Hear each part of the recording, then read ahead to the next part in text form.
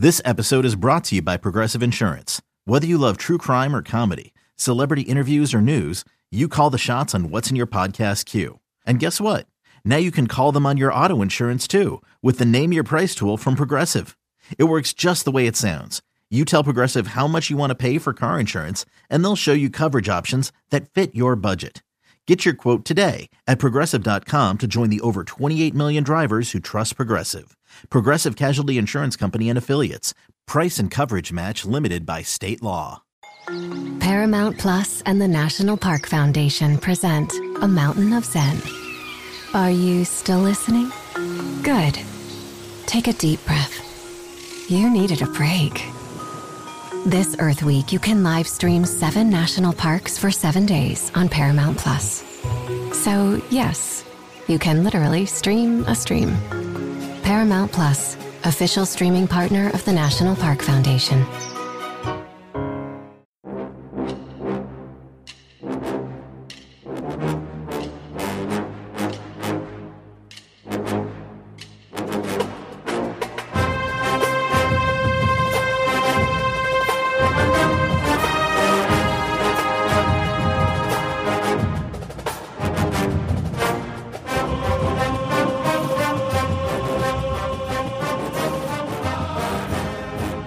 Good morning, Bucknutters.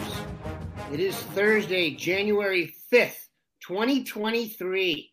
I am Dan Rubin, and you can see the lovely faces of Mark Porter and Bill Kurlick. If you are on board, we are live on Facebook, the Twitter, and YouTube. Please join in. As you can see, if you're participating with us live, you can ask questions. We'd like to answer them. And as with every show you sign on to, had you been here for the 5 minutes prior to going to air, you would have enjoyed the show much more. But again, that's for the double premium users who get the behind-the-scenes action. All right, we're going to try and inject some positivity into life today, as we are wont to do. But we're going to start with a quick look back at the Peach Bowl. Mark and Bill have not been on the air since. We're not on last Thursday. I was out of town and yada, yada. Mark did a tremendous Buckeye in the Sky on the game. That's been an incredible addition to the site to be able to do those legit video breakdowns, kind of the answer key to what went down.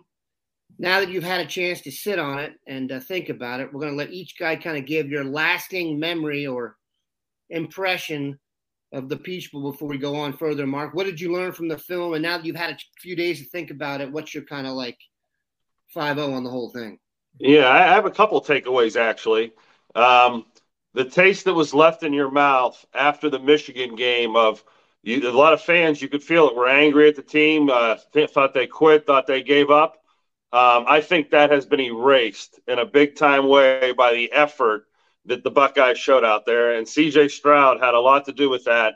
I think playing one of his best games, leadership-wise, effort-wise, the chip on the shoulder-wise, and I think the chip on the shoulder on the rest of the team, the effort they gave, that was the national championship game. I think TCU isn't going to be able to play with Georgia. Maybe I'm wrong. I think Las Vegas would agree. Yeah, so I think that was the national championship game, and you saw the Buckeyes go not only toe-to-toe with that Georgia team, but I think they should have won. And usually I'm the devil's advocate saying, whatever. But, the Buckeyes were missing a lot of key players. I hate to give that excuse, and I'm not an excuse maker, but wow, with Ohio State's back up against the wall and people making fun of them and their defense and whatever, and there's still those questions. That'll be a part of my next thing I say here. Very proud of the team that left that field. I think it kind of gives you a positive feel, even though they lost. I think C.J. Stroud was obviously the story. That's probably been covered to death. He played as good as we expected him ever. Not that he's ever played bad, but he took it to another level. He showed there was more to his game. And, you heard the announcers talking about the risk-taking, and Ryan Day was going to open it up and not hold back. And you see that flavor really suited this team well. And I think another one of my takeaways was, okay, we lost Smith-Njigba. It took those receivers 8 games, 9 games to grow up. They were thrown into the fire, and you saw what they look like as seasoned veterans with confidence. And it's a shame Marvin Harrison went out because, boy, I mean, he's making you forget about some of the receivers in the past already. I think that receiver room is as deep as any receiver room in the country. And the last thing is I'm not going to blame Jim Knowles, and I'm not going to give him credit. There is some terrible defense being played by Ohio State, and it's due to the players, not so much the scheme. It could be any coach putting these players in one-on-one battles. We're losing one-on-one battles at Ohio State, whether it's up front, whether it's at corner, whether it's sometimes at safety, and that happens no matter what defense you call. So all you can do as a coordinator is give one guy one gap, and that guy has to own that gap. And that's not simply being done. And all you can do is line guys up where, hey, you're man-to-man out here. You're covering this guy. There's no double coverage on that field. Very rarely do you get the double coverage. So, the talent that these other teams have, especially in that natural, give them credit, Georgia. That's a very talented, fast team. And they're going to expose one-on-ones where they think they have a dominating lineman against your weakest, defensive lineman, and vice versa. We have offensive linemen that are losing one-on-one battles. So I'm not going to hang Jim Knowles or, get into this discussion. I mean, I know I'm bringing it up, but I think that the playing on that type of a level at the top, those things will be exposed no matter how good you are. But the talent and the players have to step up on defense because the amount of points that we've given up is shocking for what you're trying to accomplish with the recruits you're supposed to be getting.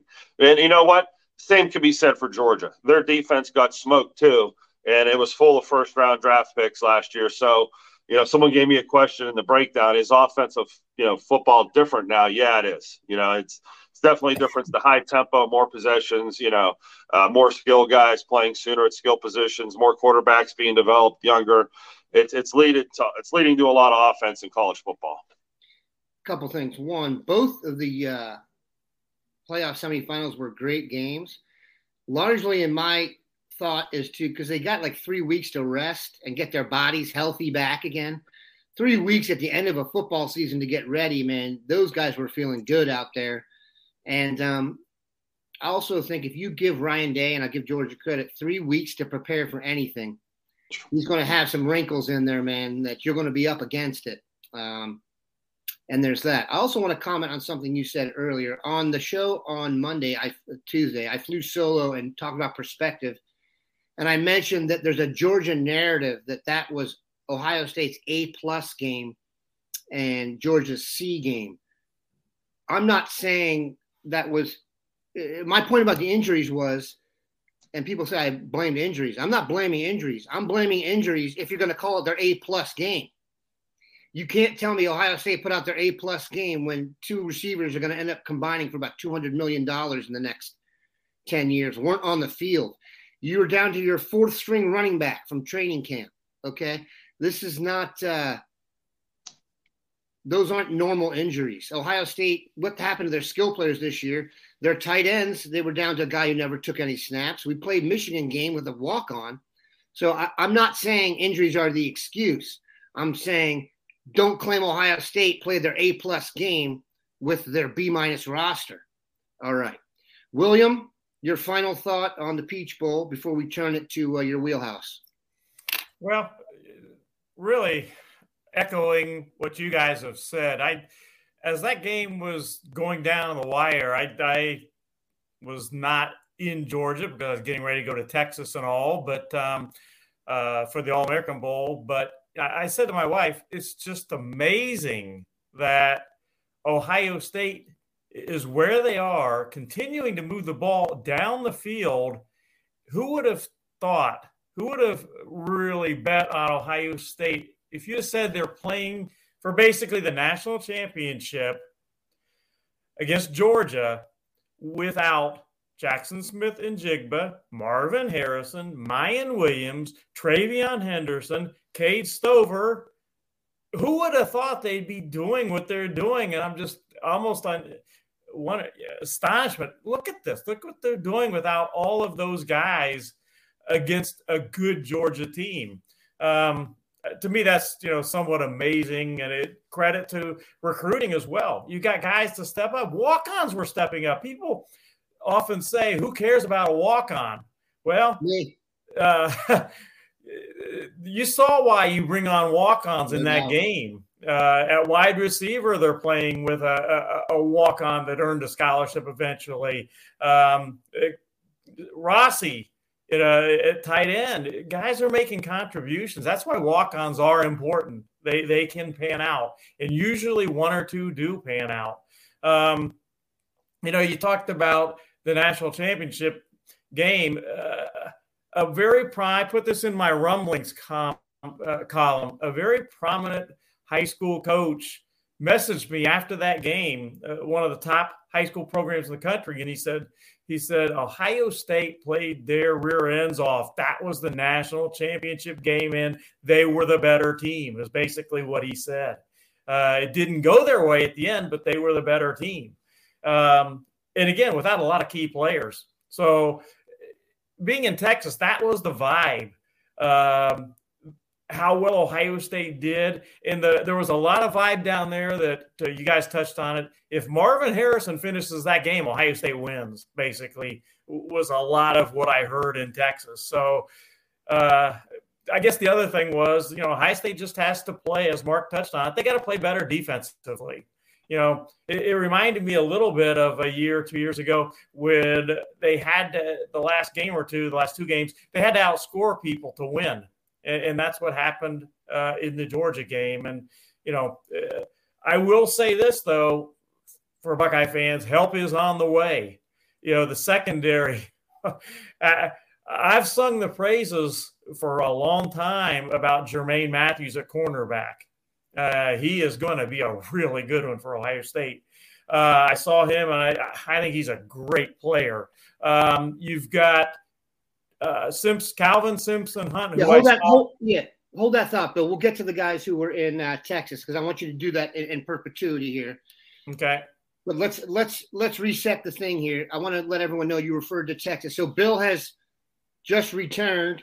He took the red eye back from San Antonio last night. Rested and refreshed for us here this morning. However, you got a chance to see a bunch of dudes down there. It was the All-American Bowl, which is coming up on the 7th. But all the key practices were this week. This was the bowl to be at practice-wise. Ohio State had 7 guys down there. Now, I want to do this way. Earlier this week, we released Mark's evaluation of Lincoln Kienholz. And Lincoln was down at the All-Star game. So I'm going to have Mark do kind of a little thing on Lincoln. And then, Bill, you can take it from there and let us know how Lincoln fared down there. And then kind of break down, like you said, the rest of the dudes. And we are eager to hear what you have to say about Calvin Simpson-Hunt, because I have a feeling this guy is going to be seen as somewhat of the messiah here to fix our problems. But, Mark, Lincoln Kienholz, your thoughts on him as a prospect, whether you think he fits in with Ohio State and maybe how he fits in with the other quarterbacks they're recruiting, Ohio side. Yeah, South Dakota isn't exactly the hotbed for quarterbacks. So the first thing you're going to do is I question the talent and I question everything about him. I was being devil's advocate. And after watching, 10 minutes of highlights and seeing his body of work and checking out some film, he's passing all the tests. Again, Ohio State pulls a quarterback out of nowhere near signing day that we're not talking about all year, that you look on film and you're saying, well, why haven't we been talking about him? Has the stature, 6'2", 6'3". The only knock I think I had on him is he's a little bit light. He's only about 180 pounds, which that's the easiest thing to fix in the world when you get into college. I'll take kids that are 10 or 15 pounds light all day because we have a straight coach in a weight room that'll take pride in filling that frame out. He threw the ball hard. He had multiple 90-yard runs, 80-yard runs where he ran away from everybody on the field and ran away from them convincingly. So he may be the best athlete in our quarterback room once he gets here. If you were to really race these guys and three-cone them and stuff like that, would he crush the other guys by a lot? No, but I think coming out of high school, he's definitely fleet of foot. Delivery was smooth and repeatable. He let a few balls go where he has the arm strength. Again, he's a guy that you'll have no problem developing, and he fit, I think, what Ohio State was looking for. But, yeah, as far as athletics go, he might be the best of all of the kids in the room right now. And I'm sure one of the kids is going to hear this and say, wait till he gets on campus, I'll prove you wrong. Athletically, I don't think there's really an argument against that.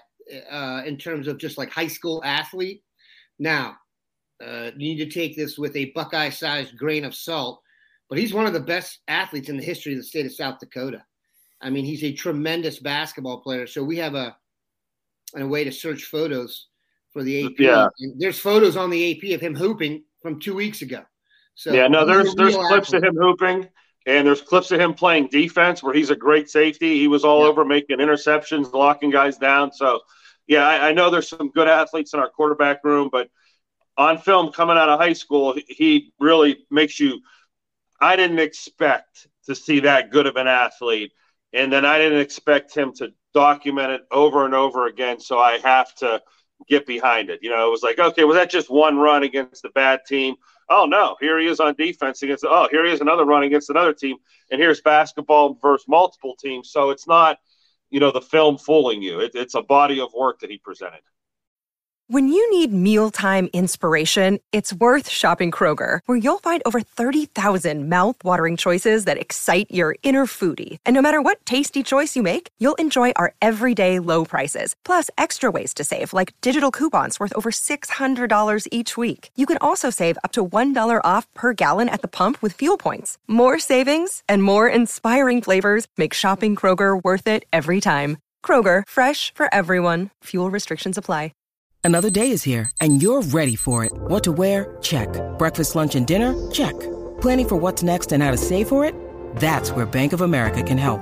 For your financial to-dos, Bank of America has experts ready to help get you closer to your goals. Get started at one of our local financial centers or 24/7 in our mobile banking app.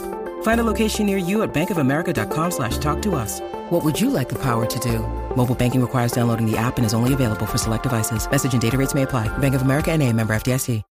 Okay, Bill, he was down in Texas. There were a lot of great players down there. I think Lincoln might have been a late ad.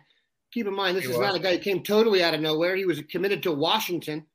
I think it's fair to say we probably don't get a lot of South Dakota football info here east of the Mississippi. But how did he fare down there, Bill? And then the floor is yours after that to just take it and let us know who was down in Texas, who impressed you, et cetera. Well, I'm not going to lie about Lincoln. When he first walked in to the check-in, I was not overly impressed physically with him. He looked a little thin. He just wasn't physically a big kid. So I wasn't overly impressed initially in that regard, but I do remember one thing he said, and you guys hit on this. We were talking about being a three-sport star, and you guys mentioned him in basketball. He had a Division I basketball offer. I believe it was South Dakota, one of those schools. It was Division I basketball as a point guard. Legit. And, it's not easy to get a Division I scholarship offer as a point guard. It's much harder. It's going to sound incredible to get a Division I offer as a guy who looks like Lincoln Kienholz than it is to get one as a quarterback. That's a fact. Take that to the bank. Basketball scholarships are the hardest thing to come by. Go ahead, Bill. So I wasn't overly impressed, but then talking to him, I was impressed. But then he got on the field for the first practice, and I wasn't even sure that was him because they had the numbers kind of messed up. The numbers didn't coincide with what we were given. But I thought, that looks like Lincoln Kienholz. By the way, it's Kienholz. We talked about that. It's Lincoln Kienholz. I had to make sure, 100% sure. I said, that's Lincoln Kienholz, even though the number's not correct. And on the field, he looks bigger than he does in person. It's just kind of weird. He's long. He looks longer in person. He looks bigger. He's going to have to gain weight, as Mark referred to. He's going to have to get bigger and stronger. But on the field, he looks pretty good physically even, and he's going to look even better. He's a kid that is – Ohio State fans have been clamoring with the quarterback's got to run some. Well, he can run some. He's not going to be a Braxton Miller, and I don't think Ryan Day wants him to be that, but he can run. He's got I kind of refer to it a little bit as the Joe Burrow thing. He can keep plays alive with his legs long enough to make the play downfield on the pass, yet if he has to, go ahead and run the ball. So I think that's kind of exciting for Ohio State fans. the other thing that I was talking about is help being on the way for the secondary. Calvin Simpson-Hunt, as Urban Meyer used to say, is a growing man. Mm-hmm. He looks great. I mean, in a way, he looks like a linebacker somewhat with his lower body, but he runs and moves like a cornerback. I was talking to a couple people from Texas down there and had not seen him since his junior season and saw him this week. And they said, whoa, he has improved his body. He looks like a completely different person. He really looks good. And then he went out and did it on the field. His coach had told me he only gave up one reception to a receiver all season long. And, you're a little skeptical of that maybe. I can understand it now that I've seen him in person. He's that good.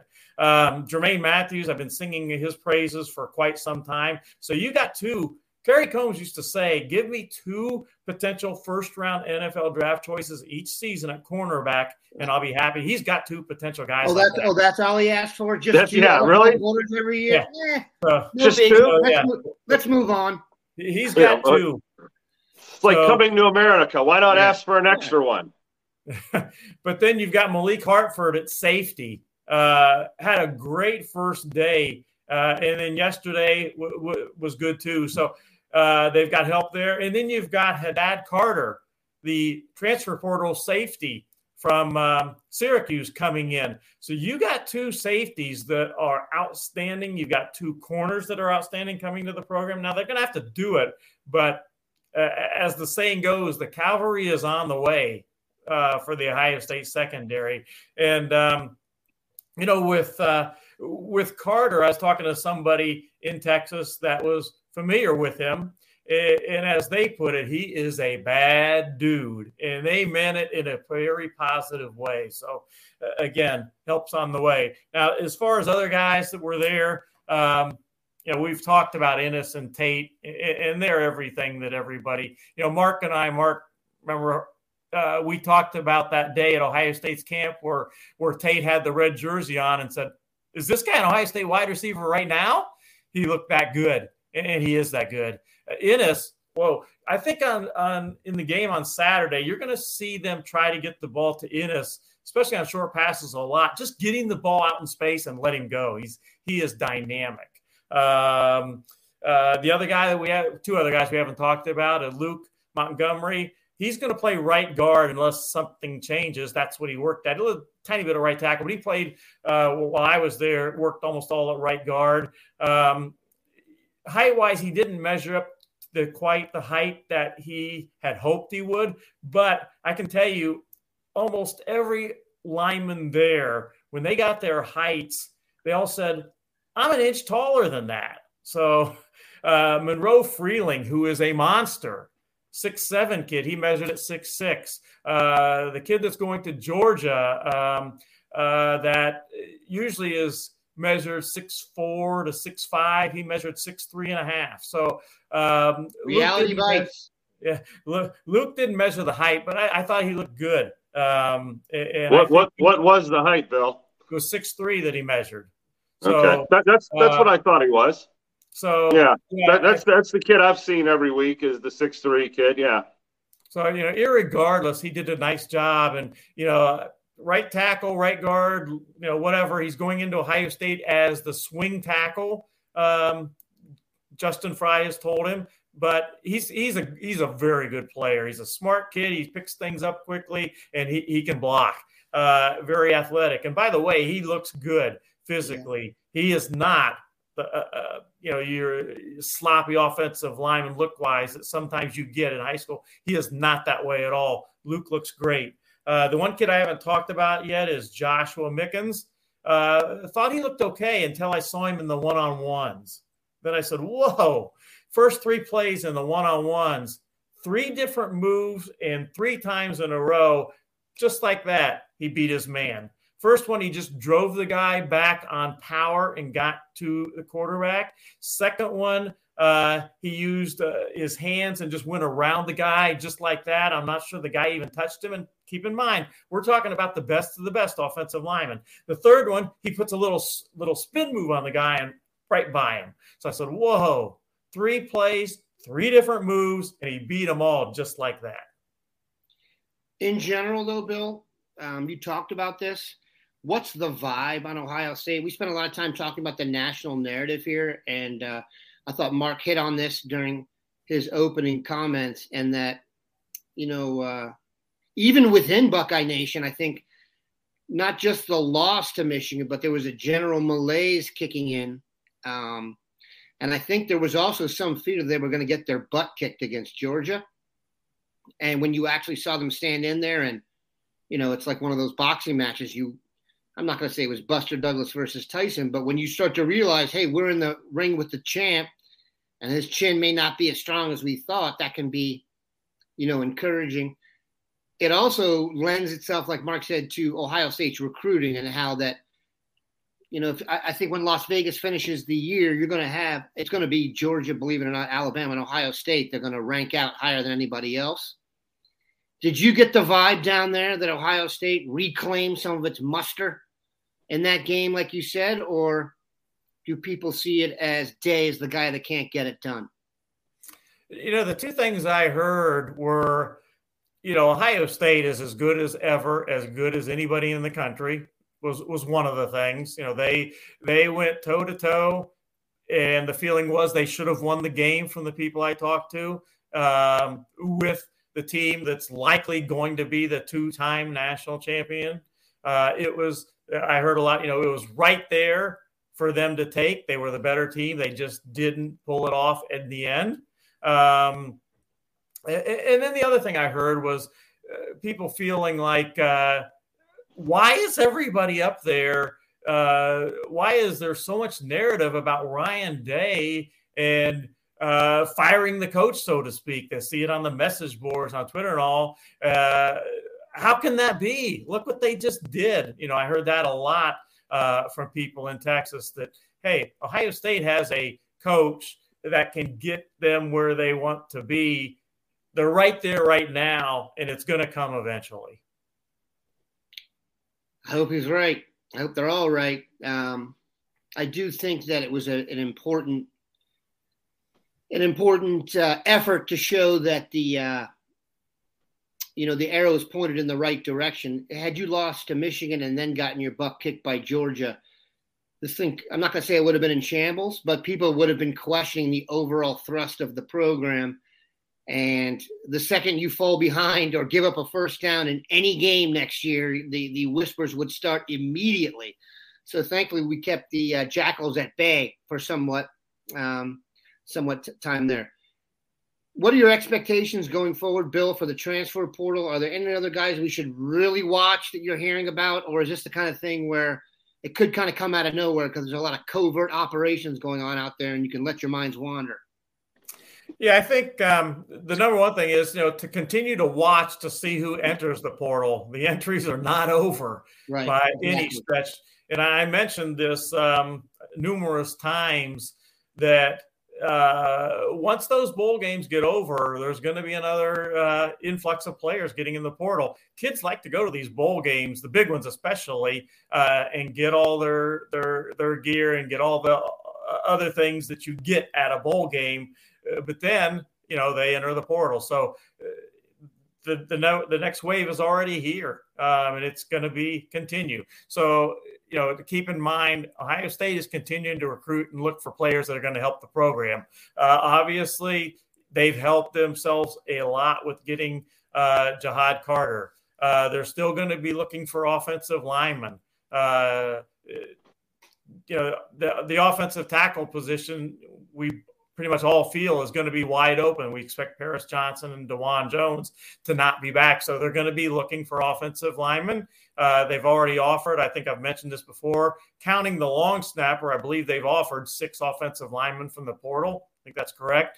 At least 5, and I think 6. And then still cornerback is a possibility. But boy, again, you'd like to have a guy to come in right now with experience and all that. But if they don't, from what I've seen and how I feel, Calvin Simpson-Hunt is a guy that can contribute quickly, and Jermaine Matthews can. And if those guys are what I think they are, you don't worry too much about experience, because it's not going to be a long time till they're on the field.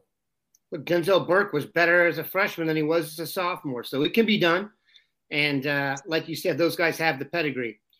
We appreciate these guys stopping by. We appreciate you, Bucknutters. Have a good one.